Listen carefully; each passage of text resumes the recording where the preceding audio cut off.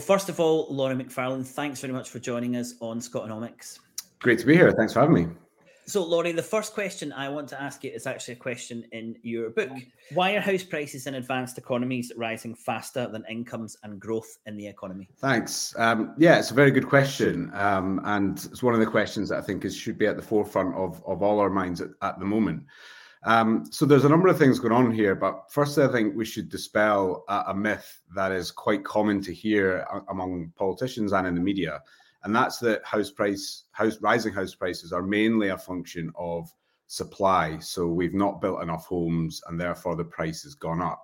And that's quite a compelling argument. You think it holds with most things. But when it comes to housing, for the most part, that's not really what this has been about. So if we go back in time, let's say over the course of the past sort of 40, 50 years, this is when the housing market's been quite radically transformed in this country and abroad.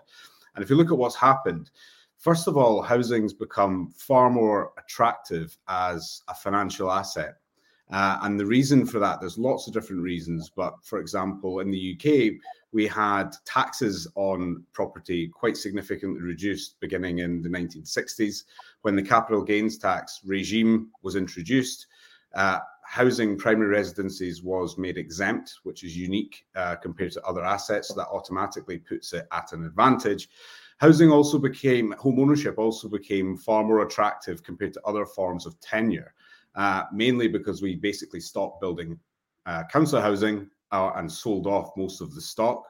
But we also deregulated the private rented sector and abolished rent controls. And that meant that private renting, although it began to really quite explode, it became a very precarious way to live. And really the only way of getting secure housing was to enter the housing market, whereas previous years, decades gone by, you could get secure, affordable housing through council housing, through social housing.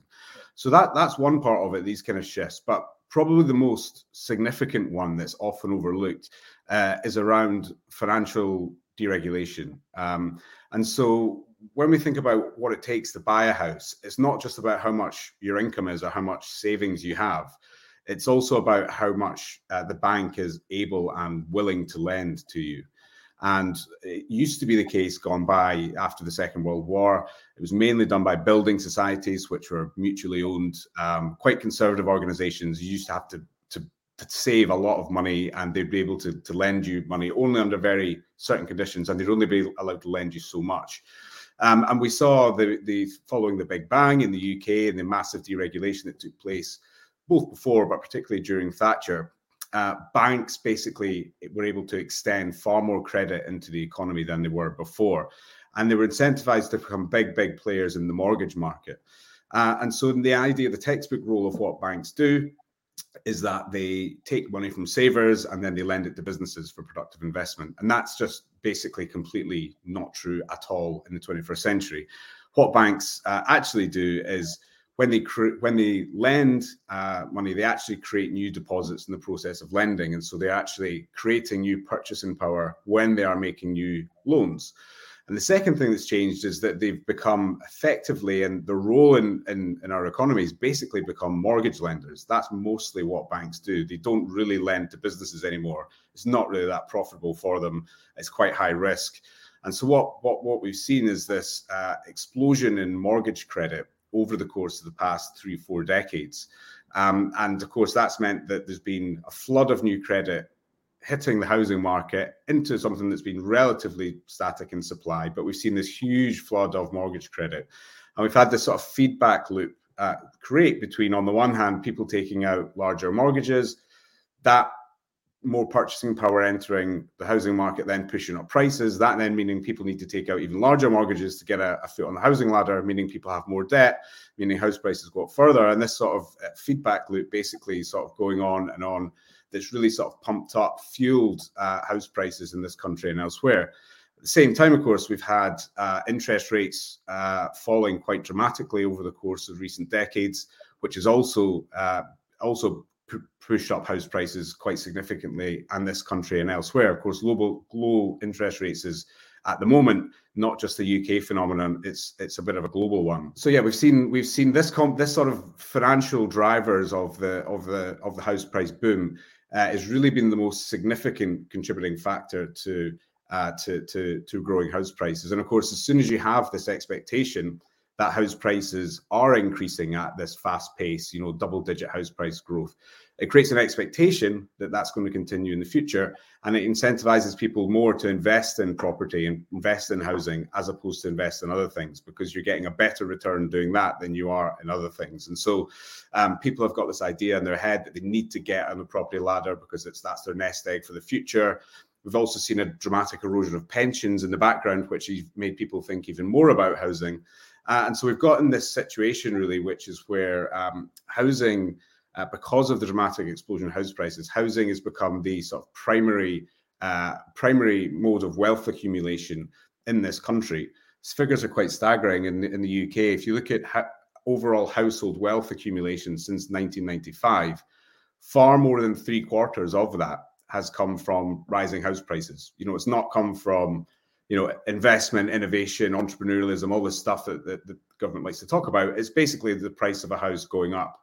And really, it's the price of the land underneath the house that's driving that. And so when you think about it, nothing actually new and tangible is being produced. We're just seeing the price of land go up.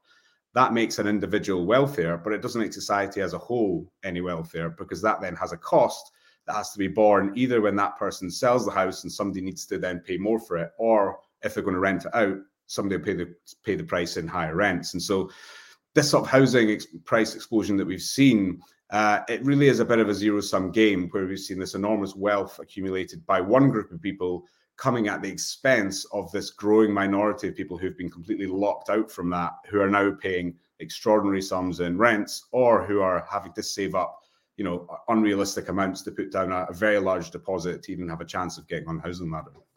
And capitalism isn't supposed to work like that. The gains are supposed to come from productivity. So we're supposed to be growing our economy because we're getting better at doing things. But what you're saying is our economy is growing because the price of land is going up, but there's no added value added to that growth in the economy. Is that a fair summary? It is, yeah. We've seen, the UK, more than most any major country anyway, is really a prime example of a sort of rentier economy, where rent extraction is the sort of primary mode of wealth accumulation. People are getting wealthy through extractive forms of activities like landlordism or home ownership. That is, when you're getting wealthy through home ownership, that is not, like you say, it's not increasing productivity. It's a pure zero-sum game. And we see this in other areas of the UK economy as well, like the financial sector, for example. Again, another very strong area is rent extraction, partly making it through house price inflation, because as we said, banks extending large mortgages, making lots of their money through mortgage lending, and by extension through land and house price inflation. And so that's very much the case. The UK is really the sort of the world leader when it comes to sort of having an economy based on rent extraction. Simply that being a landlord isn't a job, and I think that really cuts to the chase with it. You're not producing anything. Well, you're not doing anything productive. The second part of your question in your book is because you've just highlighted all of the problems there. It's growth not linked to productivity. It's a zero-sum game. So a natural extension of that would to be that politicians want to do something about it. So the question you ask in your book was, why don't politicians or policymakers want or allow house prices to fall? Again, yeah, it's a very good question. And I think here we really need to get into the depths of what's the sort of political economy of the housing crisis. Where are the sort of balance of power here? And really, when you think about it, there's an unholy alliance, really, of quite powerful interests of those who are doing very well out of the status quo. Now, that includes banks, as I mentioned, who are, if house prices are rising, they're happy, they're making lots of money. It includes developers, private developers, who again are making money from rising house prices. But crucially, it also includes ordinary homeowners. And when you're in a country like ours, where still the majority of the electorate are homeowners, so the UK and Scotland, it's about 63% of households are homeowning households. And that's because that's been a political project, to drive that up. It increased way beyond that. And then since house prices have just got so high, it's been falling for the last sort of 10 years plus, but it's still a majority of households. And so we're in a bit of a bind, because on the one hand, housing has generated a lot of wealth for homeowners. They are the majority of the population. For many of these households, that is the bulk of their own wealth is tied up in their house. And so, any sort of politicians coming in, are they going to want to do something that's going to actually undermine the wealth of the majority of the population? The other complicating factor comes back to the links to the financial system, because we have a situation now where basically the whole UK banking system is effectively lent against real estate prices in the UK, because mortgage lending is the main thing that they do.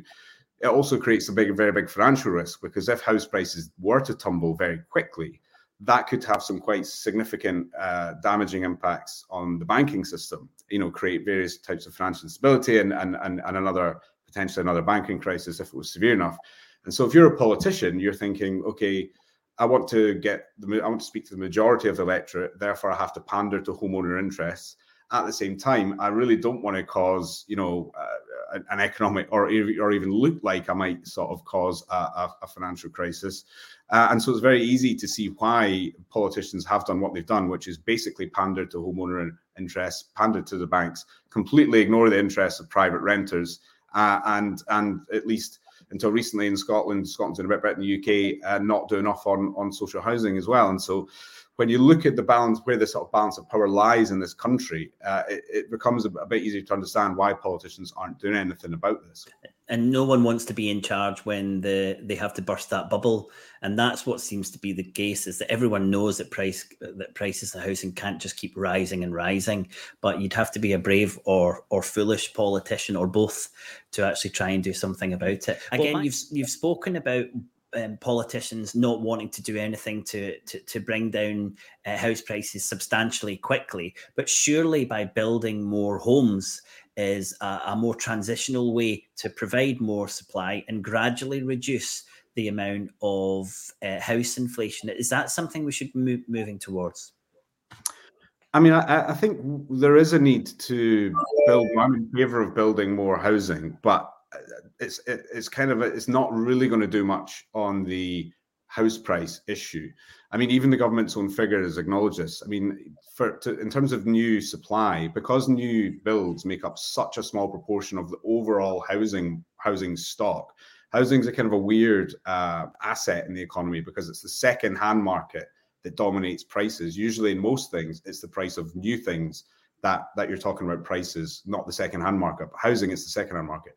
Because even if you build, you need to build on an enormous, like an unbelievable scale for it to start to even have prices come down by 5-10%, which is still not that much. Now, in my view, I think we should be building more houses, and we should be building more affordable houses that are actually affordable in places where people want to live. But at the same time, we also need to be taking steps to sort of, as you put it, not crash the housing market overnight, because at the end of the day, that's only going to cause quite a significant economic crisis probably. And when that happens, it tends to be those who can afford it at least who suffer the most. And so I have a long-term strategic plan which says, look, because of the decades of completely irresponsible management of housing policy, we're in a really bad place. We need to get to a situation over the next 10, 15 years that really brings the housing situation under control. That's not going to happen overnight. We don't intend to try and crash house prices, but what we're going to do is gradually move towards a world where houses are, seen as somewhere to live, not as financial assets where there's huge amounts of money to be made. And that means that over a course period of time, we're going to be making changes to the tax system to make sure that there's not as much easy money to be made out of the property market. We're going to be looking at the mortgage market to try and basically redirect bank lending so it's not so much just flowing into the property market, but it's actually getting them to invest in the real economy productively rather than doing that. We're going to be looking at the way the remit of the central bank, because central banks basically historically have really ignored house price inflation and only focused on consumer price inflation, which obviously misses a whole part of the story. We're going to bring the private rental market into much tighter regulation. We're going to have much more secure tenancies. We're going to potentially look at things like rent controls as well. All of these different things together, whether it's tax, whether it's financial regulation, whether it's reforming the private rented sector, and indeed on new supply, building new homes where people want them that are affordable. All of these things together over time will sort of come, gradually sort of move to a position where we're not in this crazy world. But crucially, it's about setting expectations, because at the moment, because people have grown up in this world where house prices have just delivered these huge double-digit returns, there's this like expectation that people have. They feel like they've got a right to house prices going up because that's what happened to their parents. That's what everyone does. We expect this to happen, and people make life decisions expecting that the housing market's going to keep going up. And actually, we need to make it clear that actually that's not going to be the case. And just making it clear and signaling that actually that era of crazy house price inflation is over. Get used to it. Start. Make your financial decisions looking at other things, because over time we're going to be introducing these policy changes which are going to make housing actually not that lucrative an asset anymore. So it's about signaling, it's about long-term planning. And I think that's something which certainly at the UK level, long-term planning is just something that hasn't, for decades gone by, been a completely terribly bad at. So you've listed a lot of things that would need to happen to deflate the housing market in a kind of sustainable way. What powers does the Scottish Government have at the moment to tackle some of those other areas? Scotland doesn't have all the powers at the moment that it would need to do all of this, but it certainly has a lot of things that it could be doing. So, I mean, definitely on supply, so, building council housing, Scotland has been doing better than the rest of the UK on this recently. I think it could be doing more. On the taxation side, I mean, Scotland has full devolution over local taxation, full, complete autonomy over that. And at the moment, we have council tax, which is, everyone agrees, is one of the worst taxes. It is a tax on property, but it's based on what the values were in 1991, before the big property boom even happened. And it's very, very regressive. And so we should absolutely be abolishing council tax, introducing either a pure land value tax or a progressive property tax that taxes land and the buildings in a way that's actually progressive and reflects contemporary house prices and is updated on a regular basis. That's an absolute no-brainer. We can't blame Westminster for that. We have full autonomy over that, and we just have time and time again failed to do that. So that's a big thing. We don't have control over things like capital gains tax. That's still reserved. We do have control over land and buildings transaction tax, which is what used to be stamp duty, which has been made a little bit more progressive, but probably could be done there. In the private rented sector, of course, we could do a lot. We already have seen some changes there. We've now seen the Scottish Government and along with the Greens commit to rent controls. I think it'd be really interesting to see how that if that happens, and if it does, what that looks like, because that has, if done well, that could be incredibly powerful. If done badly or just done in a way that kind of doesn't really, dilutes it, it'd be a missed opportunity. So again, all these things that the Scottish Government can do. Obviously, what it can't do is when you're in the sort of macroeconomic or financial policy space, Scotland doesn't have much influence over the Bank of England at the moment, unfortunately. And similarly, when it comes to things like, banking regulation and, talking about what I was saying about the mortgage market, there's very limited stuff that the Scottish Government can do there. But it's not an excuse for inaction. There's plenty that we could be doing and aren't at the moment. And so, I think we should be focusing in this Parliament about making some real progress here. So, Laurie, I read your article for Jacobin magazine, The Unmaking of the British Working Class. And it was a painful journey for me to read through it, to really get the detail laid out chronologically as to what has happened in the housing market in this country since I was a teenager in the early 1980s. Possibly what's really important for our audience to understand, and this is near the bottom of your article, is that it's so important what infrastructure you have around property and how the whole community actually empowers someone who owns property to gain more from that property. So, for example, quite recently, I was involved in the Save Leith Walk campaign, and it was very clear that when that property was going to be taken over, simply through planning permission, a landlord suddenly gains a massive amount of money. This centralisation of building infrastructure around certain areas, and I see this happening to a certain extent in Scotland as well.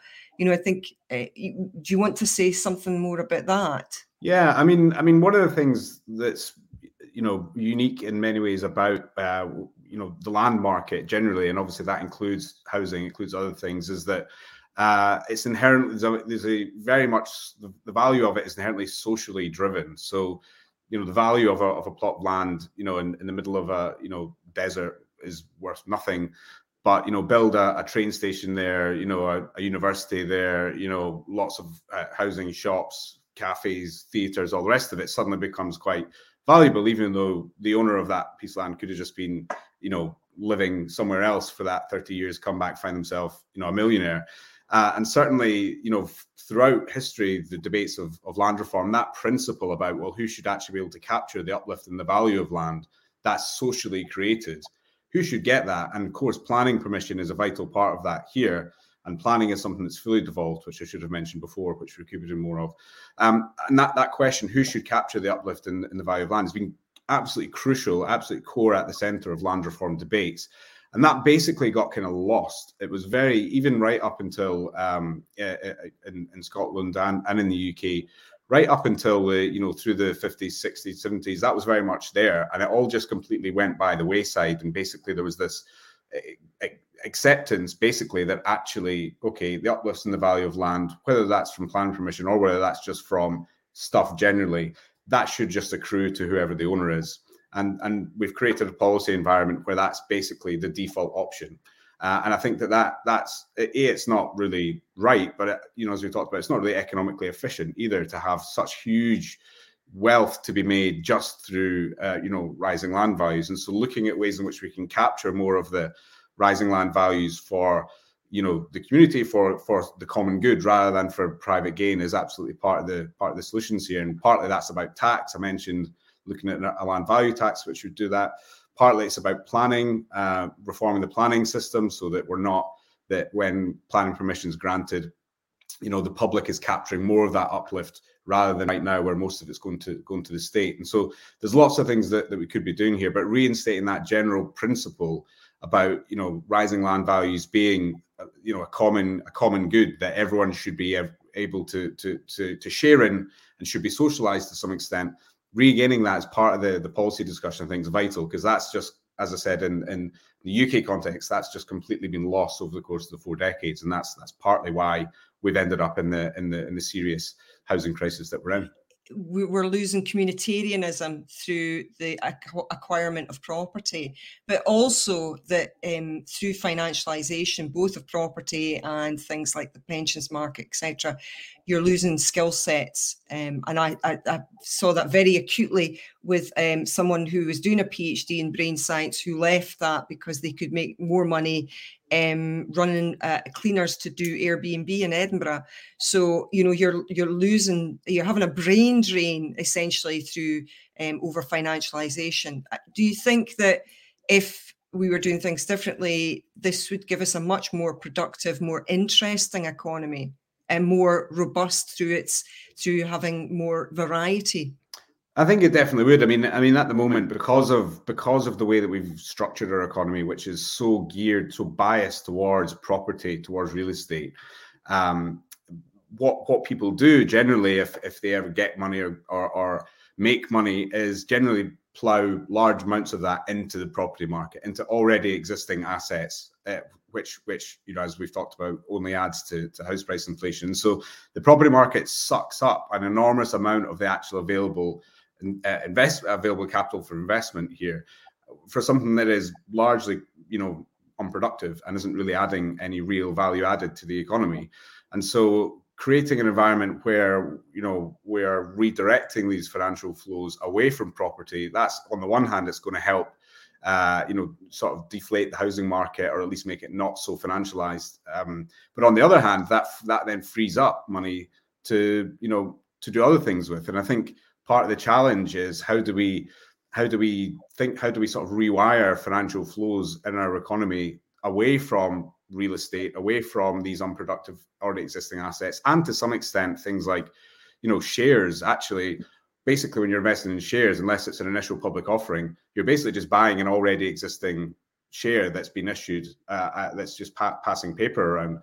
So instead of that, how can we actually channel funds into the things that are actually going to add real value to our society, to things like whether it's the green transition, decarbonisation, whether it's about local infrastructure, whether it's about public services, all this kind of stuff, the things that we actually need more of.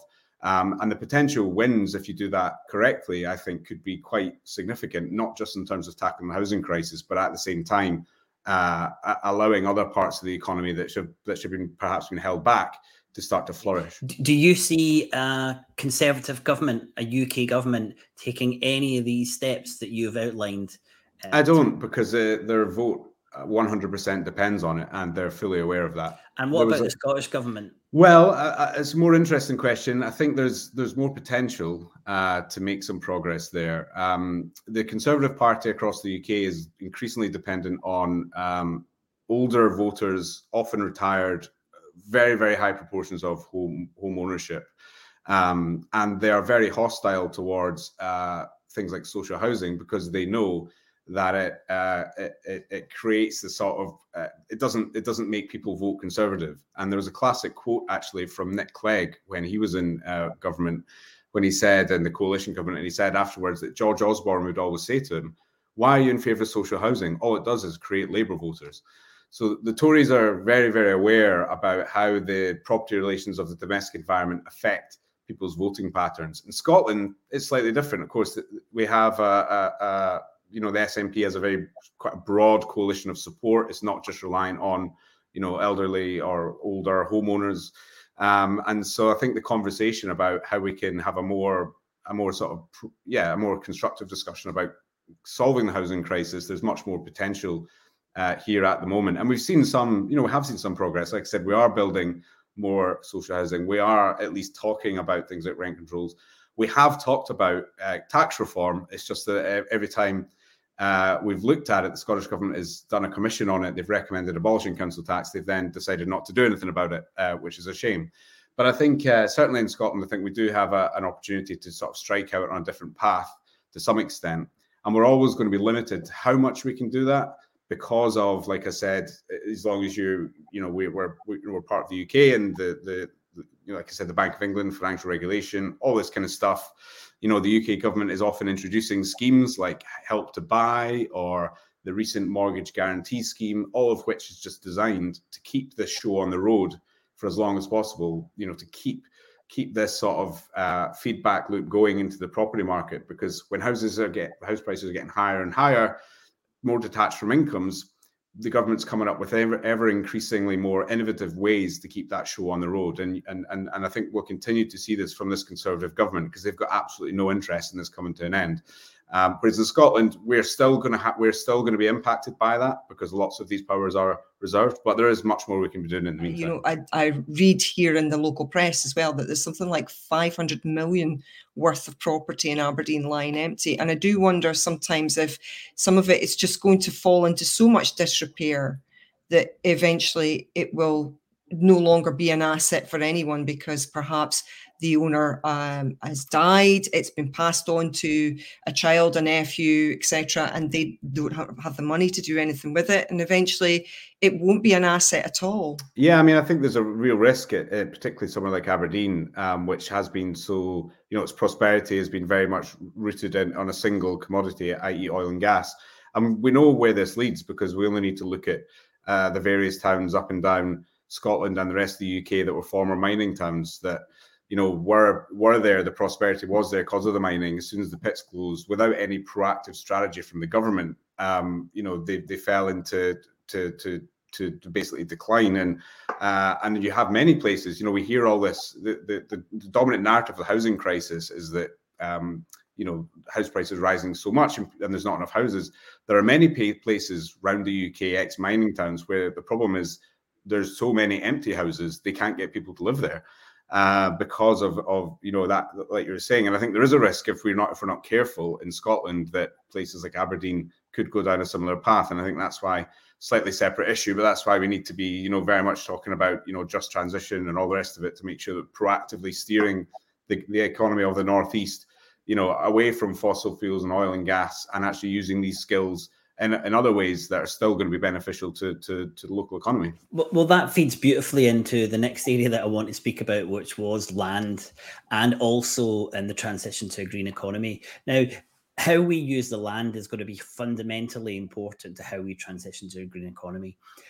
What impact do you think it'll have on the green transition to green economy, and that so much private land is held in Scotland? Yeah, I mean, this is going to be a really, really important issue. I mean, clearly, land is going to be absolutely vital. Land use is going to be absolutely vital in any decarbonisation strategy. And the problem in Scotland, of course, is that we do have one of the most concentrated patterns of land ownership anywhere in the world. You know, little less than, I think, 500 people own about half of it.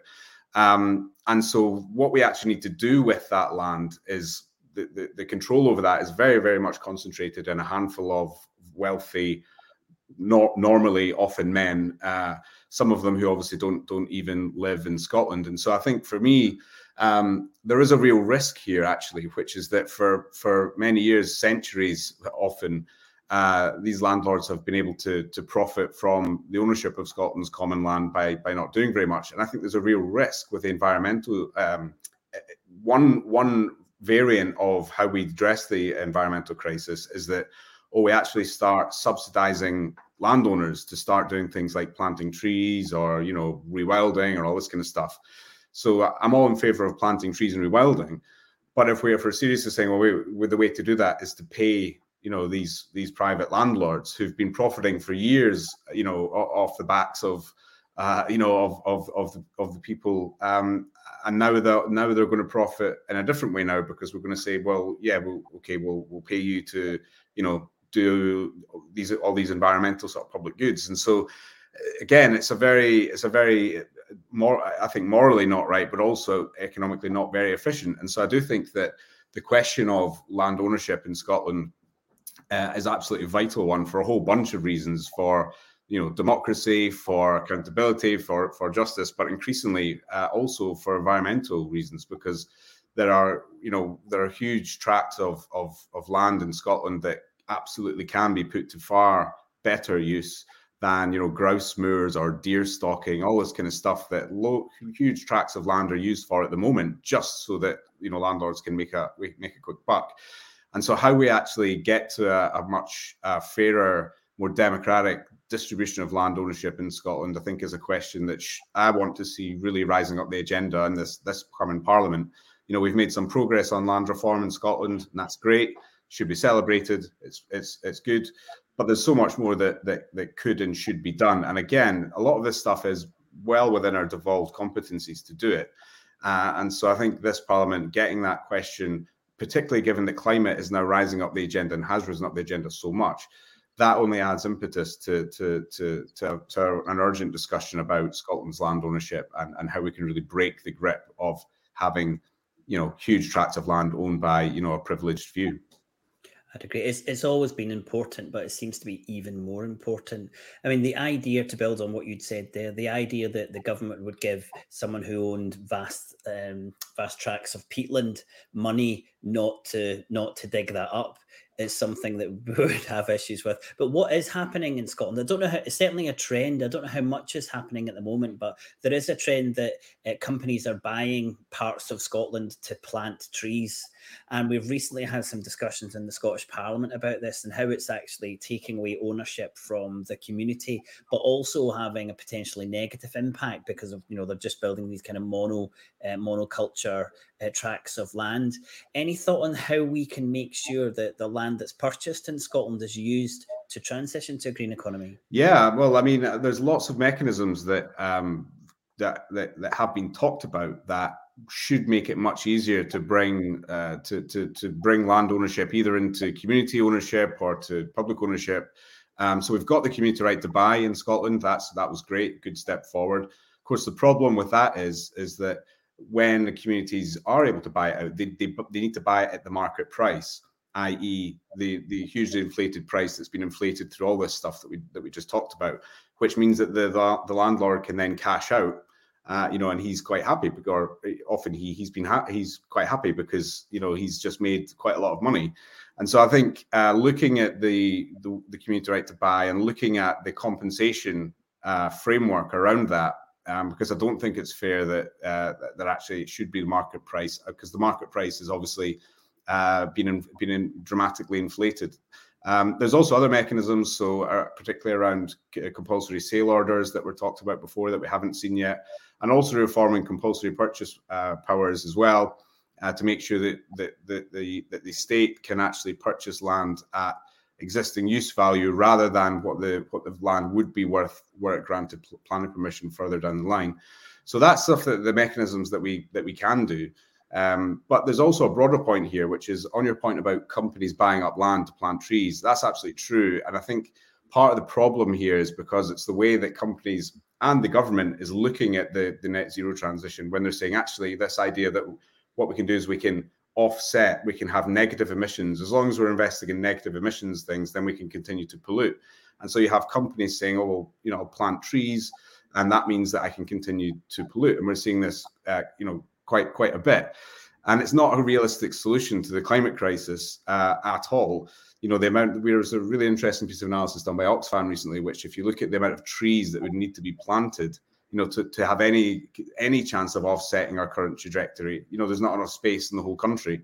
And so that's before you get to the sort of biodiversity elements of it, where we just have tracts of land being bought up with, like you say, a very, lots of sort of one type of tree, purely as almost a sort of marketing exercise for companies, so that they can say, oh, well, we've actually offset our carbon with these trees, and actually we're on our way to net zero. And so I think actually looking at the whole net zero framework and making it clear that, just relying on removing emissions through things like tree planting and technologies that haven't actually been proven yet is problematic in and of itself. And we really need to be looking at how we actually reduce our emissions and our environmental footprint in the first place, not trying to then extract it at the back end. Yeah, well, the term is a sink, and currently the vegetation acts as a sink. But as everyone knows, with a sink, at some point it overflows. And, that's what's happened. You can't just keep expecting it to pull down all the carbon from the atmosphere. At some point, you're going to have to start putting less up there. Massive, absolute no-brainer, both in Scotland, again, and everywhere, frankly, if we're going to get close to, even coming close to tackling the climate crisis, a huge program of home retrofitting of energy efficiency installations is absolutely vital that it happens soon. And it's a win-win-win, because not only does it reduce emissions, it also reduces household bills for people. It also creates lots of jobs for people to do that.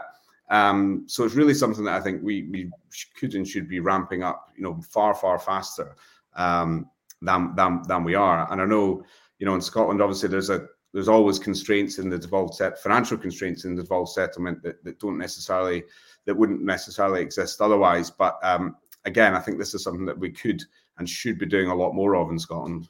Of course, if Scotland was independent, had its own currency, then it'd be able to spend much more of that money into the economy to do these types of things. Scotland's a currency user, not the currency issuer, so it is limited. It has to a certain budget that it has to keep to. So these things are just beyond Scotland because of its role as a currency user and not an issuer. We spoke a little bit about the impact of inflation and the ability to have a home, be able to purchase a home and have somewhere secure to live. But there are a lot of other societal impacts that an increasing in house prices lead to.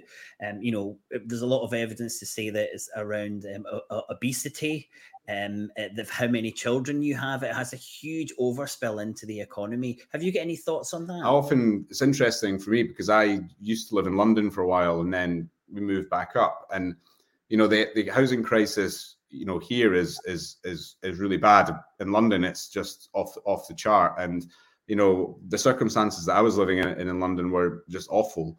And many of my peers who still live down there, they're still sharing small flats between lots of people, often getting kicked out with not very good reason from landlords, all that kind of stuff. It affects people's ability to make long-term decisions, because whether it's to like you say, have kids or anything else, if you're in an insecure home environment or one which is precarious in some ways, then it has huge ramifications for all that kind of stuff. And that's why I think making sure that we have secure, affordable housing for everyone as a human right is absolutely, it should be at the core of any sort of vision for the economy. Because without that, then it's the kind of foundation upon which, lots of other things flow. We started speaking about productivity and how important that was for any economy to grow. And there's a lot of evidence that suggests that when prices rise, the people who you need to do things like a plumber in your house can't afford to live near you because the house prices are so high. So you end up trying to do stuff that you've got no skills or qualifications for. And this is impacting businesses as well, who can't get, a personal assistance or any other people in to support the business because the prices of housing is so high. So it has this huge knock-on factor, not just on society, but on the economy, which I find really interesting.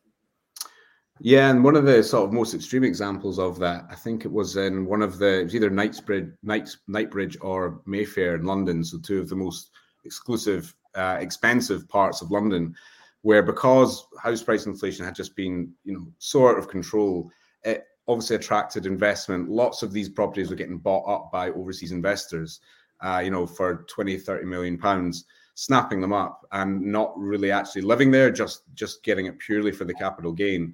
And one of these, it's quite a famous street, I can't remember its name. Just over the years, restaurants have just started closing round about it, restaurants and shops, because these restaurants and shops rely on the local community to actually use their services. But because the crazy housing situation, the people that were buying them were in it purely to make money. They weren't even living there. And so there wasn't actually money being spent into the local economy. And so, as you say, it then actually has quite a negative impact on the health of the local community writ large, because the money's not getting spent. Well, when we mentioned on Twitter that we were speaking to you, people were chipping in and saying, ask about the regulation in terms of buying homes in the United Kingdom. Can anyone just buy a home in the United Kingdom? And people were saying, well, you can't in Denmark, you can't in Singapore, you can't in Germany. And there was just a list of these countries. Is there any regulations to stop someone buying homes as assets in Scotland or the United Kingdom? Not by standard default. No, I mean, the UK is effectively as close a thing as you'll get to as a sort of property owner's paradise. Incredibly, the rules of the game, if you like, our legal system, our whole economic structure over many, many years have basically been designed to serve the interests of property owners. And so, yeah, I mean, lots of countries would look at stuff and the UK and go, what? How is that even allowed? I mean, you only need to look at the Pandora Papers that were released just last week, the latest tranche of, huge amounts of documentation showing all kinds of money laundering, tax avoidance type stuff by the global elite. Lots of that is going through the UK property market. You saw Tony Blair, I think he bought a property using an offshore entity to avoid paying tax. And so, yeah, you have these in the UK. You can buy property via an offshore entity that doesn't declare who the beneficial interest is of that. Which is just crazy. Which is why London is such a hotbed for money laundering. One of many reasons. And so, yeah, I mean, there's lots of things that I think we would, that in lots of other countries, they would look and they would go, that's crazy. Similarly with the pattern of land ownership in Scotland, they go, is that, but here we really, lots of people don't question it, take it for granted. And I think that's something that needs to change if we're going to make any progress here. Well, I think a lot of the things that you've highlighted for me today is that if Scotland does become independent, there's so many things that we have to change than what currently happens in the United Kingdom. And I think this idea of grandfathering when we become independent, that we start from a position of taking everything that happens in Westminster and then building our economy from there. I said all of the things that you've discussed today shows that that's probably not the best way for us to tackle a new country if we want it to be progressive. I feel that over the past 40 years and the real drilling in of neoliberalism, that this feeling of precarity that has been created in our society once we were leaving the post-war settlement, essentially, that people see property as a safe place to keep their money. And do you think that perhaps if we could create in an independent Scotland somewhere that feels safe, then people could, for example, feel more comfortable about investing their spare money in something that might actually not give them a return? Yeah, absolutely. And again, this comes back to the issue of security, which in many ways is the opposite of precarity. And so people are rightly concerned about, their future. But there are many people who are struggling to get by today. Even those who are doing okay today are worried about their future and how they're going to get by, in old age. And so, it's perfectly rational for people to think about things like that and invest in property. But again, for me, the best way to provide security in old age is to have a very decent, robust state pension system that provides that security there for everyone without having to worry about whether the house prices are going up or down or relying on volatile stock markets to provide that. But again, I mean, the pension in the UK, the state pension, the link with inflation was broken by Margaret Thatcher. So it was eroded over many, many, many years to the point where it's among the lowest relatively among advanced economies. And it's starting to creep up a tiny bit with the triple lock, but it's still, on comparison to other countries, the state pension is just meager. It's a measly sum of money that doesn't provide enough of that security. And so people are thinking, well, will I get on the one property, or will I get in the buy-to-let market? Will I do this and that? Will I invest in these other things? And having that security of knowledge that in old age you'll be provided for, ideally with care, which is a whole other issue as well, which we won't get into, that kind of stuff, then it does free up people to think about, well, actually, how can I, what else can I do today? Creative things, get involved in the community, all that kind of stuff. Having that financial security, is really a sort of a bedrock, I think, for unlocking people's potential. And sadly, that I think in recent decades, we've put people in more precarious positions, which basically contains and deprives people from reaching their potential. Almost everything that we've done since the 80s seems to have been to create this perfect storm with house price inflation, and as you said, the whole economy has been geared towards landowner, and at some point this has got to come home to roost. And I hope that when we're talking about and looking forward and planning an independent Scotland, we realise that we've got to take a different route from what's been the route of the Westminster government. Well, Laurie, it's been amazing having you on. You've given us so much stuff around housing and land, and we're really grateful for that. So thanks so much for joining us. Thanks for having me. Pleasure.